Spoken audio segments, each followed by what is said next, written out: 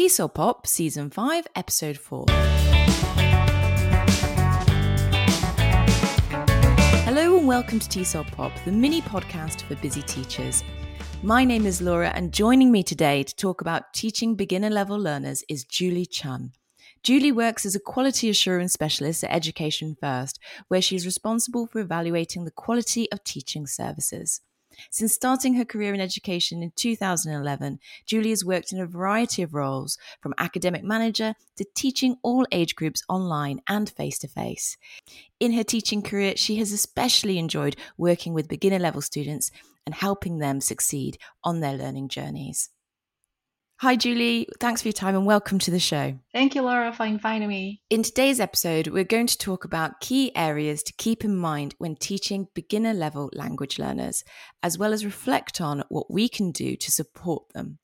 As with many TESOL Pop episodes, today's topic extends beyond the English language classroom, as the tips shared today can be adapted and applied to other language classrooms or even subjects. Julie, when I suggested teaching beginners as a topic for the podcast, your eyes lit up.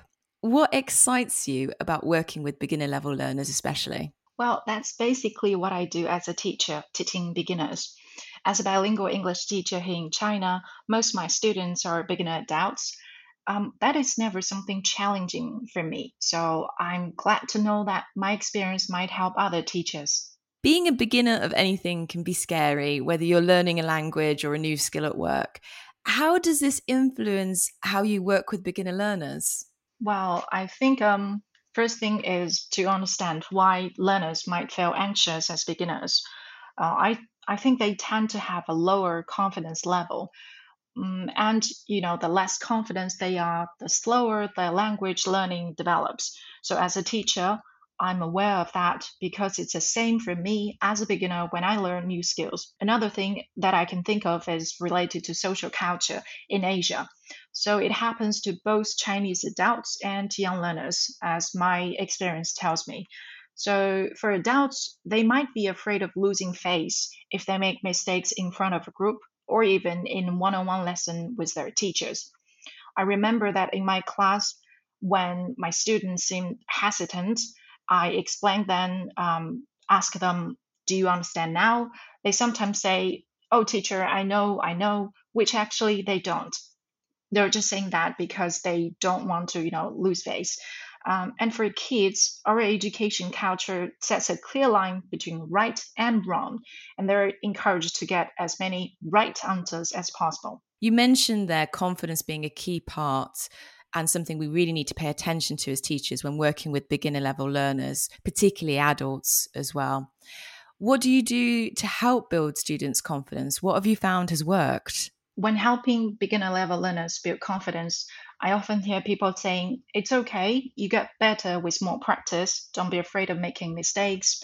I mean, they're true, but if I were the learner myself, I just won't feel suddenly relaxed or confident.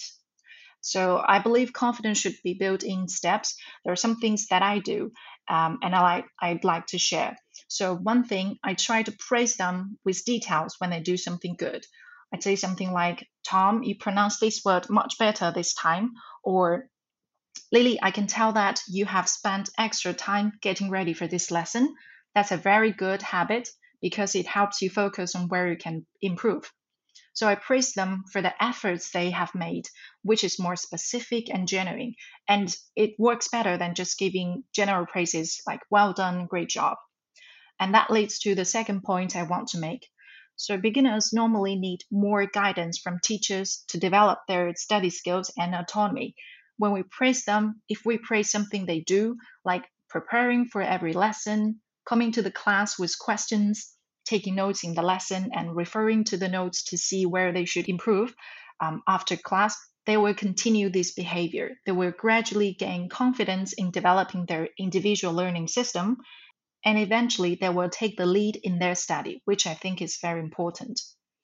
So the third point I want to make is when I hear my students saying, my English is poor, teacher, I just don't see progress, I usually switch my focus from the language to listening to them, understanding what they say and how they feel, and sharing my own story with them. So, one story I often share is a language lesson where I was a learner. So, I had this Polish lesson as a teacher training by my company. My Polish colleague gave us a 45 minutes lesson.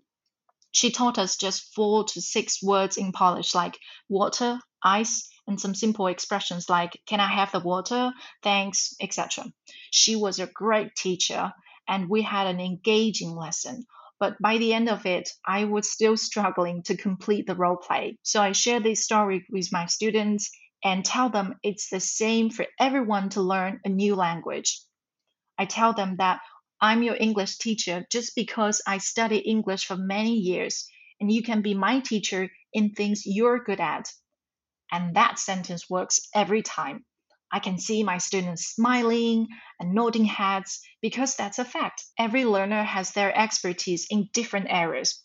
And more importantly, if we bring these into the classroom, they not only have more to talk about and share with others, but they also feel valued. You've unpacked some really great strategies there on how to build students' confidence and equip them with study systems, like you said, and to create a relaxed learning environment.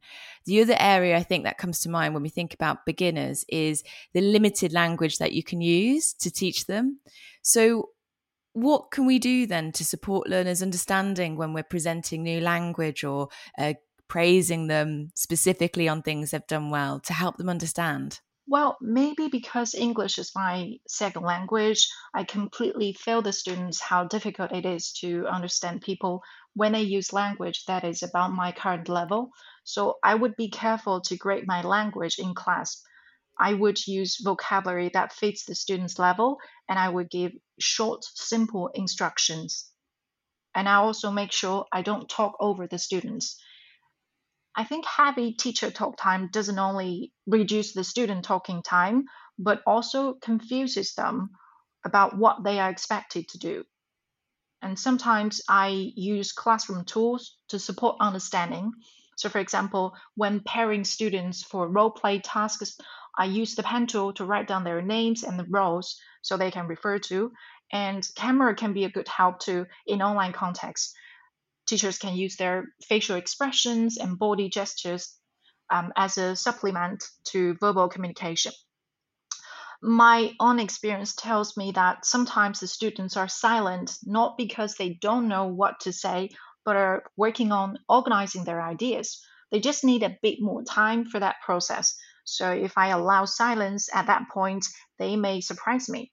When you mentioned allowing that thinking time, I thought about those moments in class where we pair students to think and discuss, and how, particularly when you're working with lower level students, they're going to potentially slip into using other languages that they may have a higher level of in order to communicate and work on that task. And that could be quite scary for teachers because you may not be able to feel like you have control of the class in those moments. What's your thoughts on this for pairing students and them using other languages other than the language that they're studying for those moments? Well, in my opinion, I think it's more important to allow student to student interaction than just allow student to teacher interaction. Because when students talk to each other, they are building connections. I think, you know, especially true for adult learners, they live in a society, they learn language so they can use language to solve real tasks in their real life.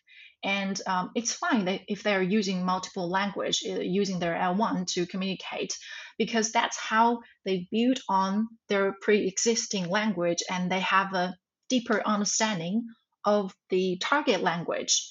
And for me, I think it's really meaningful. I think the third and final point is about production. And of course, you mentioned confidence, you mentioned supporting learners' understanding. So when we think about production, students can be reluctant to have a go or have the confidence to use the language, whether it's in speaking or writing.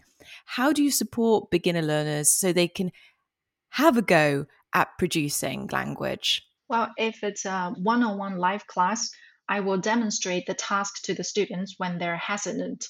If a group lesson, I tend to nominate the stronger students to model tasks first as a way to demonstrate for the quieter students. Well, if it's for a role play, I encourage the active participant to lead the conversation so that every student is given chance to develop at their own level. And the lower level students have opportunities to check their understanding before they have a go. In asynchronous activities like a writing practice, I will first check if they understand the requirements of the task. If they're just not confident enough, I might lower the level of the task, say from 100-word counts to 60, or give them a beginning and let them continue. I can also provide students with examples or additional materials as scaffolds. Those are really simple but really effective things that teachers are probably already doing, but can perhaps just spend a bit more time and slow down doing. Like you mentioned, modelling an example, providing scaffolding or sentence stems to support learners. I think those are really terrific practical things that teachers probably who are teaching beginners and maybe finding it challenging and the learners finding it challenging just may need to lean into those strategies just a bit more to help them relax and succeed. Thanks so much, Julie, for sharing your experience and ideas today. It's been really lovely talking to you. Thanks for your time. Thanks so much for having me here. I listen to TESOL Pop a lot. It's such an honor to be part of it. Oh, that's such a lovely thing to say. It's true. If you'd like to get in touch with Julie, then I'm going to hyperlink her name to her LinkedIn profile on the website so you can ask further questions about her experience and expertise in teaching beginners. If you have a question or an idea to pitch for the podcast, then you can contact us via Instagram, Facebook, or the website, tsolpop.com. Finally, if you love what we do at TESOL Pop, then you can support us by leaving a rating and review wherever you listen to podcasts, by sharing episodes with your teaching community, or by even sponsoring our coffee break at ko-fi.com/TESOL Pop.